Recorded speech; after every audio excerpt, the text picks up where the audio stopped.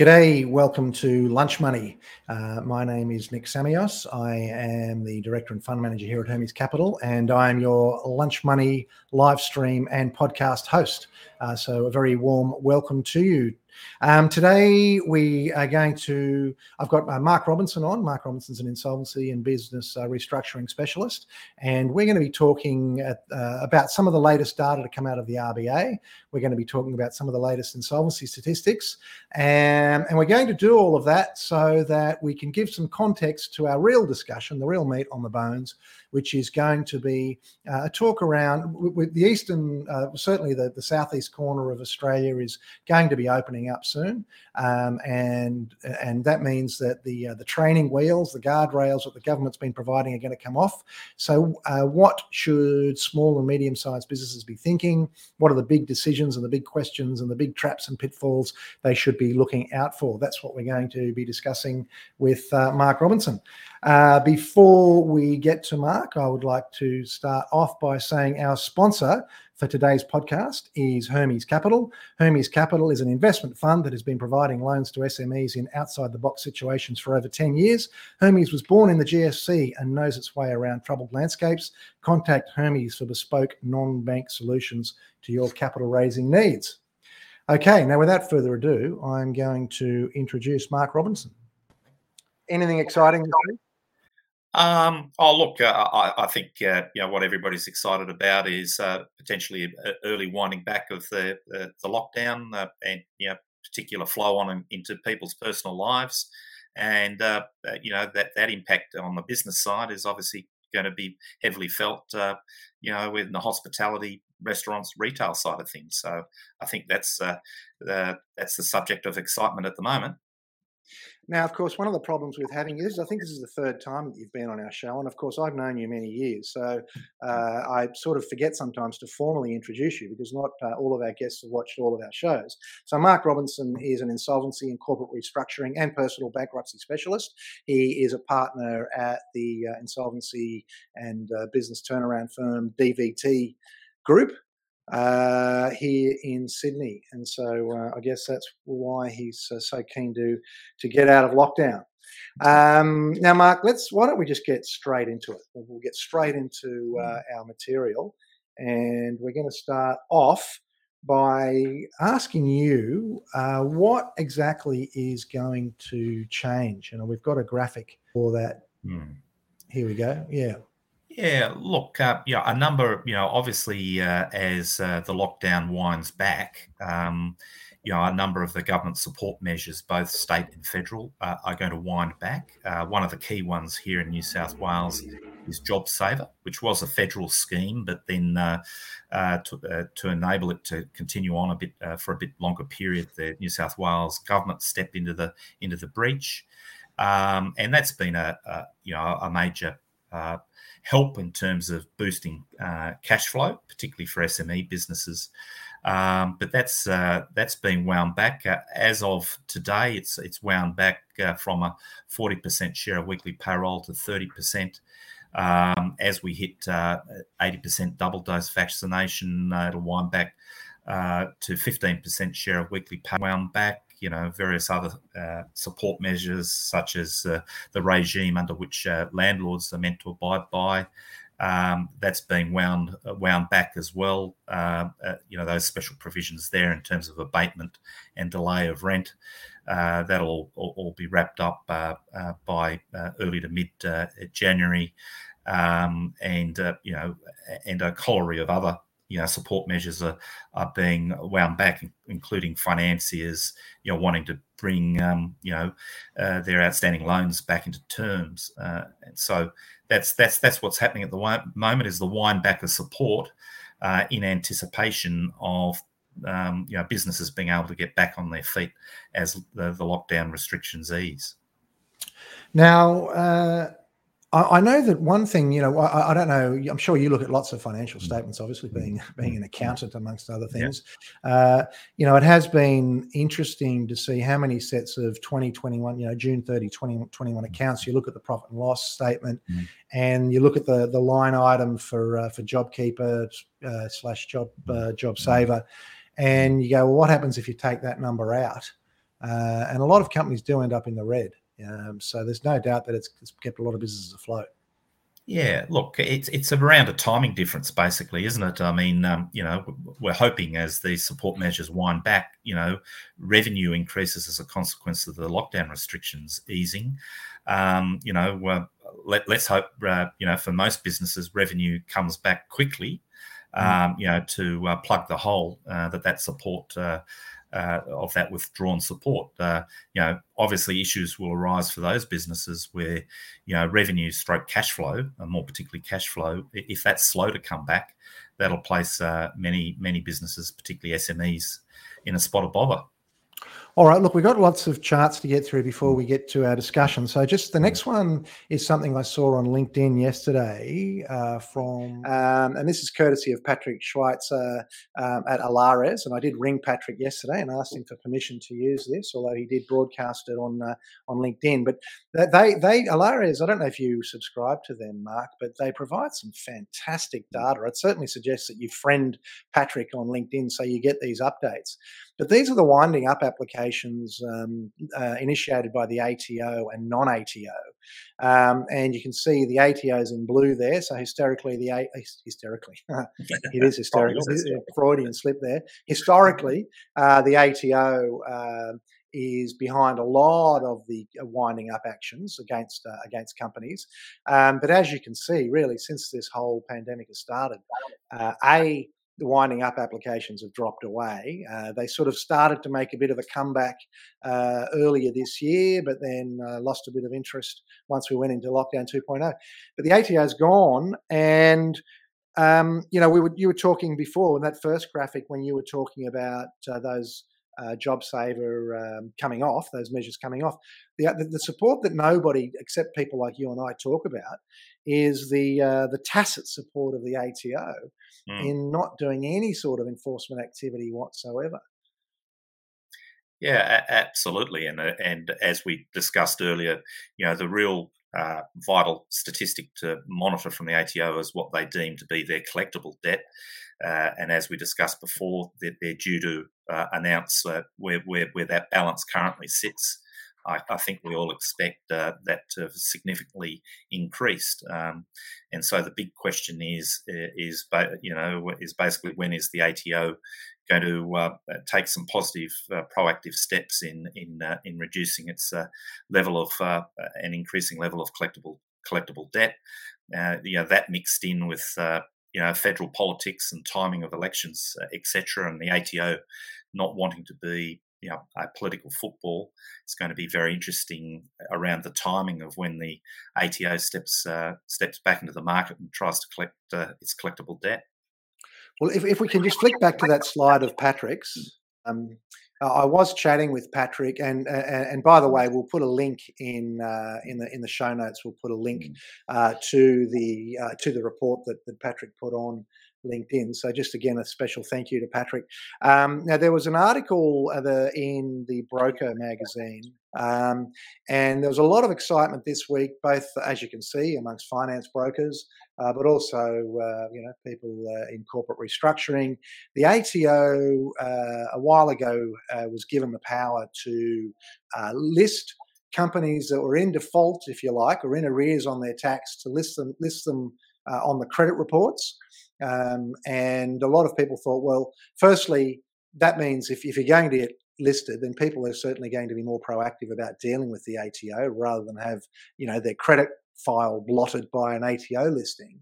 And then there's a lot of people saying, oh, that's tough on the ATO, that's tough on business. But on the other hand, if I'm supplying a builder with timber, I'm a timber wholesaler, I'm supplying a builder with timber, and the ATO is sitting on a mountain of tax arrears, it might be nice for the ATO to do some reporting. But my feeling, the thing about this is, it's only if you're over $100,000 in debt, and it's only if you don't engage. So if you don't return the ATO's phone call for 3 months, okay. But otherwise, I don't really think this is a big deal. What do you think, Mark? Look, I tend to agree with you. That's certainly one piece of advice that we give as advisors to debtors, is to communicate with the ATO, just in terms of your current situation, but then also in terms of things such as repayment plans, if they're viable, etc. The ATO in the current environment, as long as you're doing that communication piece and being transparent, is more often than not willing to sit back. I agree with your comments there. Okay. Now, just a reminder, if we get 3 good questions today from our live viewers or live listeners, it has to be 3. If we get 3 good questions, then we have a special prize this week, and that special prize is a signed copy of 2 books from a speaker that we had a couple of weeks ago, Mike House. And he's got 2 books. One's called Unshakable and one's called Thrive and Adapt. So if we get 3 questions, then we'll let Mark choose what the best question was to give away those 2 books. We do also have, to all questions, we'll also receive our mug as usual. And we've got people back in the office next week, so we'll be able to start sending our backlog of mugs out. Okay, so again, to set the scene, we've just go to our next slide, which is what we all know, you and I certainly know, Mark, is this decline, obviously, in external administrations. There's not a lot of formal restructuring work around. Again, it started to make a bit of a comeback earlier this year, but then when Delta came along, it started to drop away. And obviously, I'd say that you concur with that. Yeah, I do. And basically the 2 drivers of that are, less creditor pressure coupled with the further support, but then also creditors are now more generally, open to informal arrangements, which won't obviously reflect themselves in external administrations. I guess though, informal arrangements are dangerous, though, aren't they? Look, the problem is if you've got more than a handful of stakeholders, is being able to bind all of them at the same time. If you can only bind a couple of them and a few of them you can't bind and they commence winding up proceedings against you, for example, well, you're just throwing good money after bad. So the advantage of formal appointments is that it binds everyone. It's interesting, I'm seeing, I don't know whether it's just because where I'm looking, but I am seeing more activity in WA, maybe because, when you speak to WA people, they're living normal life practically, except for the fact that I don't have the likes of me coming to visit them. And I just wonder, because their life is sort of as normal as possibly could be, they are seeing more of this kind of activity. Look, we're just going to walk through some slides from the latest RBA chart pack. And we can just I'll just ask you to comment if you think need be. The big talk at the moment is inflation. Now, neither of us are economists, so you're not getting economist perspectives on this. What you're getting is battle-hardened views from the trenches of real life people here. So now the trouble is, people have been denying that there's inflation, but I mean, we're seeing it every day. It is pernicious when it comes to company profits. I guess when it leads to asset price inflation, which I guess can help you in recoveries, and it might also help in borrowing power. Any comments on inflation? Oh, look, it's, from an accountant's perspective, it's all about the ability to pass on, those price rises due to inflation to your customer base. Again, it's a timing difference. If you can't manage that timing difference and plug any gap cash flow wise that arises, you could get yourself into a bit of trouble. But it's your ability to pass on those rising costs to your customer base.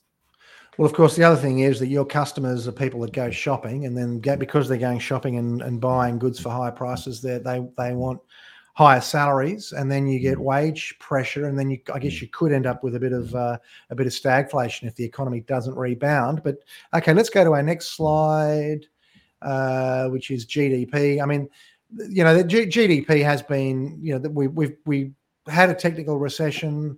There's talk that we might have another technical recession.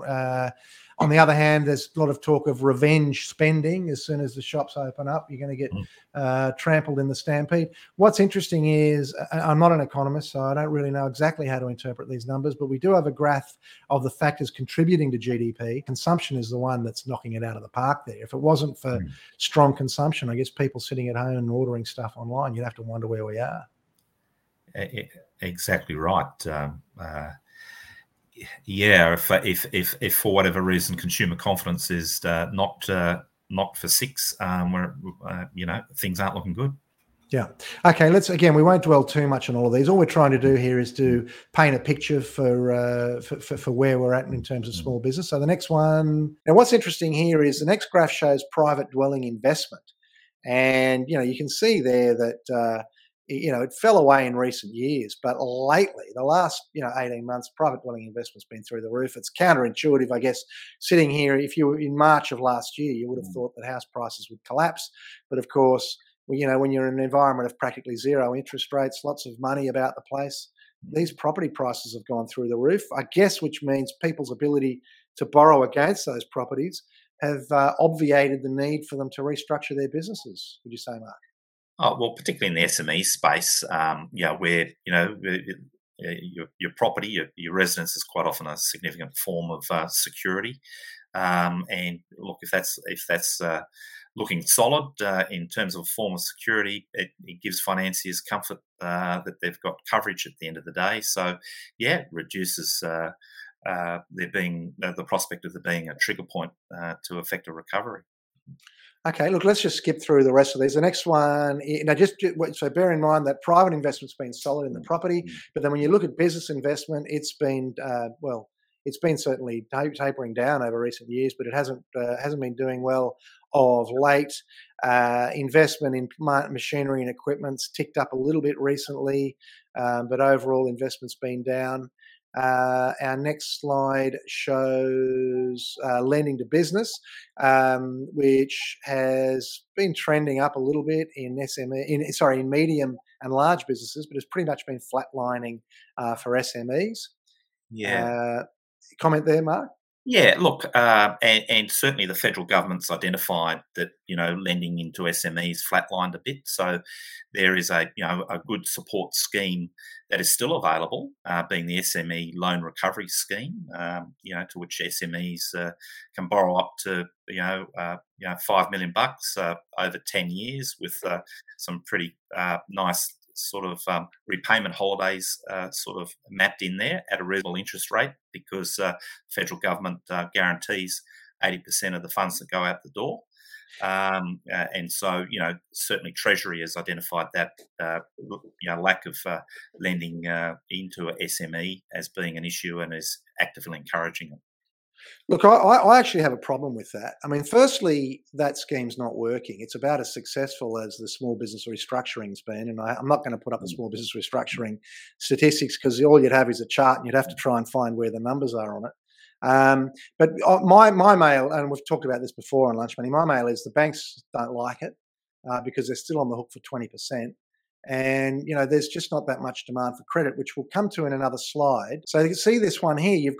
This shows growth in broad money. Now, this slide was first shown to me, I think, by Martin North. He loves this one. You can see broad money, which is effectively the money supply, has been growing. It certainly kicked up strongly last year. It's still been growing this year, but the demand for credit hasn't matched it. So the demand for credit, yes, it's kicked up this year, but it hasn't. So the demand for credit has not kicked up as much as the creation of money. And as a result, you've got pools and pools of cash about the place. So we're not seeing the demand for money is anemic, and there's plenty of money around. Now, to me, that has the makings of trouble. There's a lot of money. It means that people, their investment criteria get lower and lower and lower. But who knows? I could be wrong. The proof's not in the pudding of the eating as yet. Next slide. And you can see where all the money came from here. You've got the Reserve Bank's balance sheet. And, it's staggering. It's practically doubled. And that's been through bond buying, which I guess is no surprise. We'll keep going because I want to get through these. And then you've got this chart, which I've shown before, which is the latest chart of banks' non-performing assets. And again, they ticked up during the GFC, but ever since then, non-performing assets have been flat. So I think to some extent, a lot of non-performing assets have migrated from bank balance sheets to non-bank lenders. But any other thoughts on that, Mark? Does that surprise you, or? No, it doesn't. There's a lot of, supporting a comment that there's a lot of private money out there. They're probably not pricing risk appropriately, and so they're plugging a lot of holes at the moment. Okay, all right. Now, so we've painted a picture there. Obviously, there's a lot of businesses. There's corporate restructuring activities being down, which means there's a lot of businesses there. What you've called but for COVID viable. So just explain. That's a nice little term. What do you mean by but for COVID viable?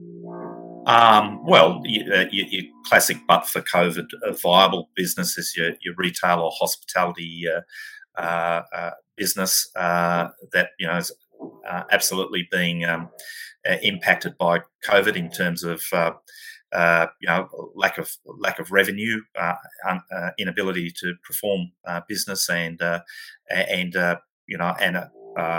also an inability to control some overheads that have got to continue during COVID.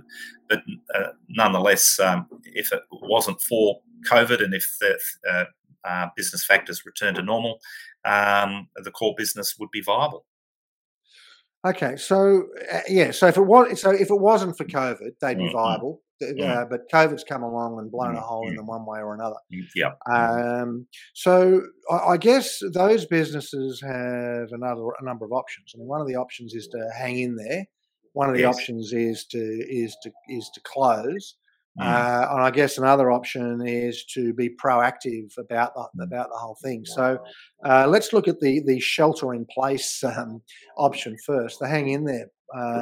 If you've have you got a didgeridoo in the background? There's something. No, unfortunately, a neighbour that's about 2 floors below me has just decided to start up a jackhammer. So. Oh, okay, nice, very nice. Okay, good timing. It's not my stomach; it's a jackhammer. Okay, it's probably one of your competitors or one of our competitors. So nicely played, whoever you are. So hang in there, like just shelter in place and hope for the best. Close the business and just walk away. Or thrive. Now, the reason I've got the close option there is I saw a LinkedIn post, and actually I saw on the ABC's The Drum, Angela Vathoukas. Angela is she's a councillor on Sydney City Council, amongst other things. She's also an SME advocate, and she said she's done some research that says 39% of small businesses believe they will never recover from this pandemic. So hang in there. What are the when is it a good idea just to wait and see versus maybe being proactive? Well, I think it's got to be based on what your future cash flows look like. Once you assume a reasonable return on a conservative basis, what your return business will look like and what cash flow that will generate, and then comparing that to the debt load that you've inherited as a consequence of COVID, to see whether the future improvement in cash flow is going to be able to address that historical COVID debt load or not. If it's not going to be able to address it within an appropriate period of time, it's best to be proactive, I think, in terms of being able to present a plan to stakeholders about what you're going to do about that part of the historical debt load that you're not going to be able to address with future trading. And I guess how long? I mean, let's say someone says to you, "Look, I can see there's a bit of a hole in the cash flow, but I'm going to hang on." And wait and see. I mean, how long do you reckon they've got? We were talking before about when is the ATO going to sort of awake from its slumber. Most speculation is after the next election. I think most of us would expect an election before the middle of next year. Is that wise, just to sort of try and see if you can make a fist of it before the next election? I think that's probably a bit too long in my view. Certainly for a number of businesses that are going to come back online, Christmas trading is going to be pretty critical to what they look like. And also, if they are able to have a significant uptick in cash flow collections over a Christmas period, that'll give them more options. So maybe a wait and see for a number of businesses through the Christmas trading period, and then do a reassessment come late January, early February. is probably a better time frame. Hanging out till the middle of next year, quite frankly, for many SMEs with very thin balance sheets, they're not going to last that long. Yeah, I guess as someone in restructuring, I guess you like them to have a little bit of something to work with. Otherwise, it does get very hard. Now, what about when should someone just because as the support comes away, right? So a lot of people are just staying open, because they've got job saver. There's an obligation there not to let any staff go while you're collecting the job saver. But under what circumstances should you just face reality and just shut the doors? And I'm interested because I know you're a bankruptcy specialist as well. If you're trying to save your skin, what's your advice there? Well, once you've done your forward projections on a cash flow basis and compared that to what your debt load is, and if you can't address that debt load and all of that debt load, and then it comes down to, well, what are the attitude of those that have provided debt to you? If you've got let's say an aggressive financier that's unwilling to work with you, or a landlord that's significantly out of the money because you haven't paid rent for significantly beyond where the bond monies provide protection to the landlord. If you've got aggressive creditors and you're unable to address all of that debt load, you've got to work through your options in terms of a formal sense, both via through the corporate entity, but then also if you're given any personal guarantees in respect of, for example, to the landlord, what that impact is on you personally. Yeah. And do you think those decisions, do those questions change depending on what industries you're in? I mean, obviously retailers, hospos. I don't know if you saw a couple of weeks ago, we had the transport, we had the travel, airline and hotel. And we had the chairman of the Travel Association. I asked him what was keeping him busy. Actually, you'd be interested to know if you weren't watching.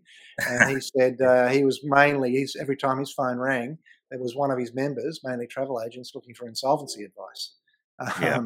So I mean, does your thinking change there with that decision to close, depending on what industry they're in?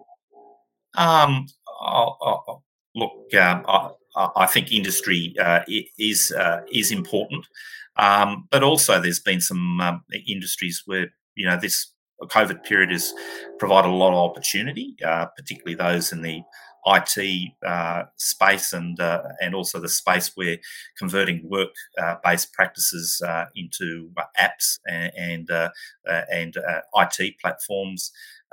They've really come on a pace. So to contrast, your retail and hospitality, industries and transport industries, there are some winners out of here as well, and there's obviously a lot of players in industries that have had some pluses and minuses, and then there's also the general catch-all that there are a lot of or a reasonable number of poor business decisions and poor business practices that occur irrespective of what industry a business is in. Okay. Well, look, let's then talk about the. Let's say someone does say, "Look, regardless of the fact, I can survive this, but I'm going to really need it's. Now that the money's, the government support's drying up, I really need to change my business, either formally or informally." Now, as we've said, there's a lot of money around, and that's finding its way to business balance sheets as well, because with fintechs and it's been very easy for all of them to load up on debt. So, what are some of the considerations, for these but for COVID viable businesses?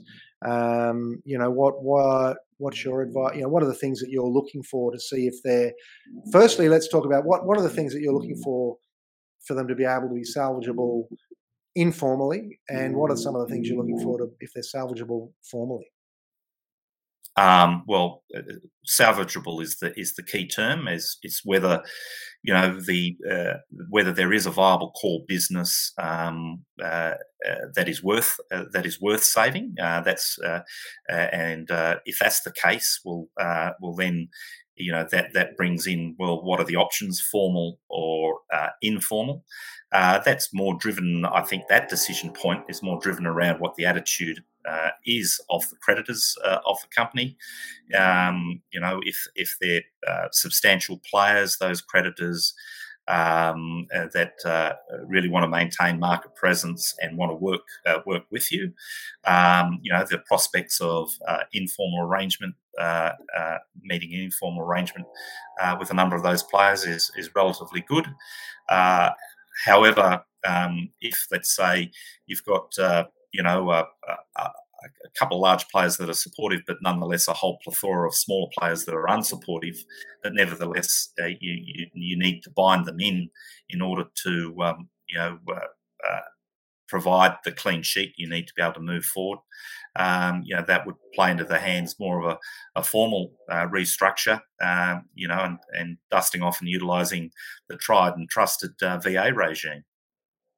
Now we were talking earlier. I asked you what you were doing in 1991, and you said in 1991 that was when you quit the Navy and went into business, which was interesting timing because you walked straight into the recession that we had to have. I mean, have you seen anything like it? Do the circumstances we have now remind you in any way of any of the circumstances in the past, 20 or 30 years? I mean, is there anything that you think back that you're able to fall back on? Like, it's certainly different than the GFC.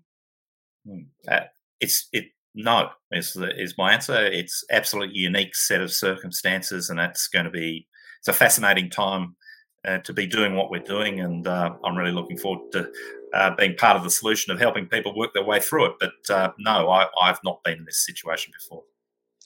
Now, I know that, I don't know if this is under your purview necessarily, but I do know that DVT has been strong, may have even had a separate practice in succession planning. I know that that's been a thing from time to time, succession planning.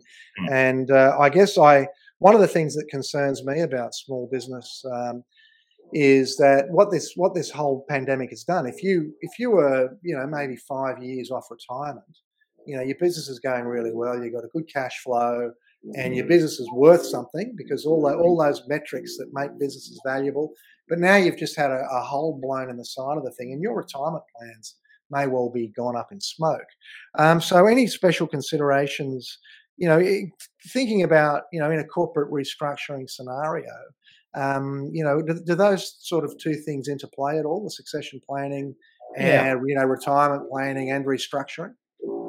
Yeah, they do. I've got to say in our conversations with our accountant clients that they're seeing for the first time in a long time a lot of succession planning activities and implementing succession plans actually occurring right now. Whilst the downside of COVID has been to, as you say, put a hole in the value of businesses, which impact the outgoing generation. But on the flip side, makes it easier for the new generation coming in that acquiring a piece of the business becomes affordable. And also that new generation coming through is going to have a lot of energy in terms of reinvigorating a business or businesses that have stagnated during COVID.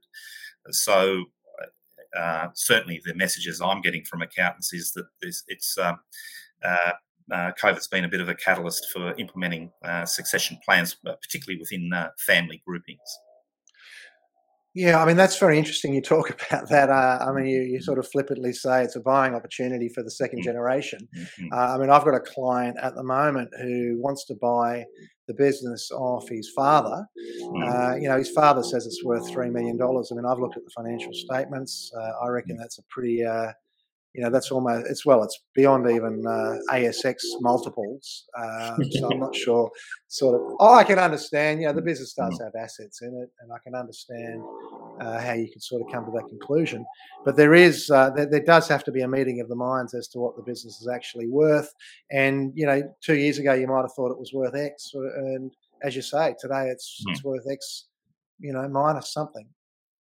Yeah, absolutely. So, I think it's providing a bit of a catalyst for those discussions to happen, and it's more often the case, particularly in family groupings, that the new generation does require the continuing at least consultancy advice of the outgoing generation to maintain client relationships and the like.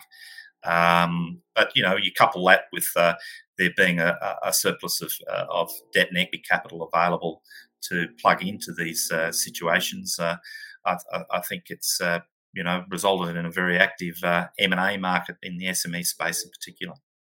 Well, that's the thing, of course. In the M&A space, I mean, if you've got a business that is still hitting its numbers, and plenty of businesses are still hitting their numbers, there's no doubt about it. Those businesses, I mean, it's never been a better time to sell because of the extremely low cost of capital.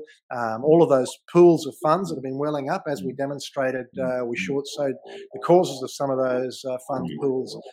Some of those earlier slides. Super low interest rates, lots of money. Investment funds don't know where to put their money, so it's a great time to sell if you've got a good, solid, viable business that's hitting its numbers. But I guess it's a bit of the haves and have-nots. On the other hand, if you've got a business that's teetering on the edge, you want to sort of reclaim, get back to square, as we say, to try and put yourself in the right position as soon as possible, I suppose, while that money's still around. Absolutely. I agree. All right. Well, look, Mark, any sort of final thoughts before we close? Oh, look, I think now's as good a time as any for business proprietors, particularly in the SME space, to make a projection into the future as to what their businesses are looking like. Have a focus on cash. See, whether you've got an insurmountable debt load or not. What are the attitude of those creditors? And if you need professional help, talk to your advisors, your financiers, to help you make the right decision to make the most of the post-COVID period. Okay, well, look, we will finish on that note. So thank you very much, Mark, for coming along and joining us today. It's been very good of you to come along. I think, as I said, for our third visit, you're actually one of our most popular guests. I've always you're sort of a quiet, unassuming guy, although you're much loved in the industry. You're sort of one of the industry's gentlemen, if I'm still allowed to use that phrase. So maybe that's no surprise. But thank you very, very much for coming along again.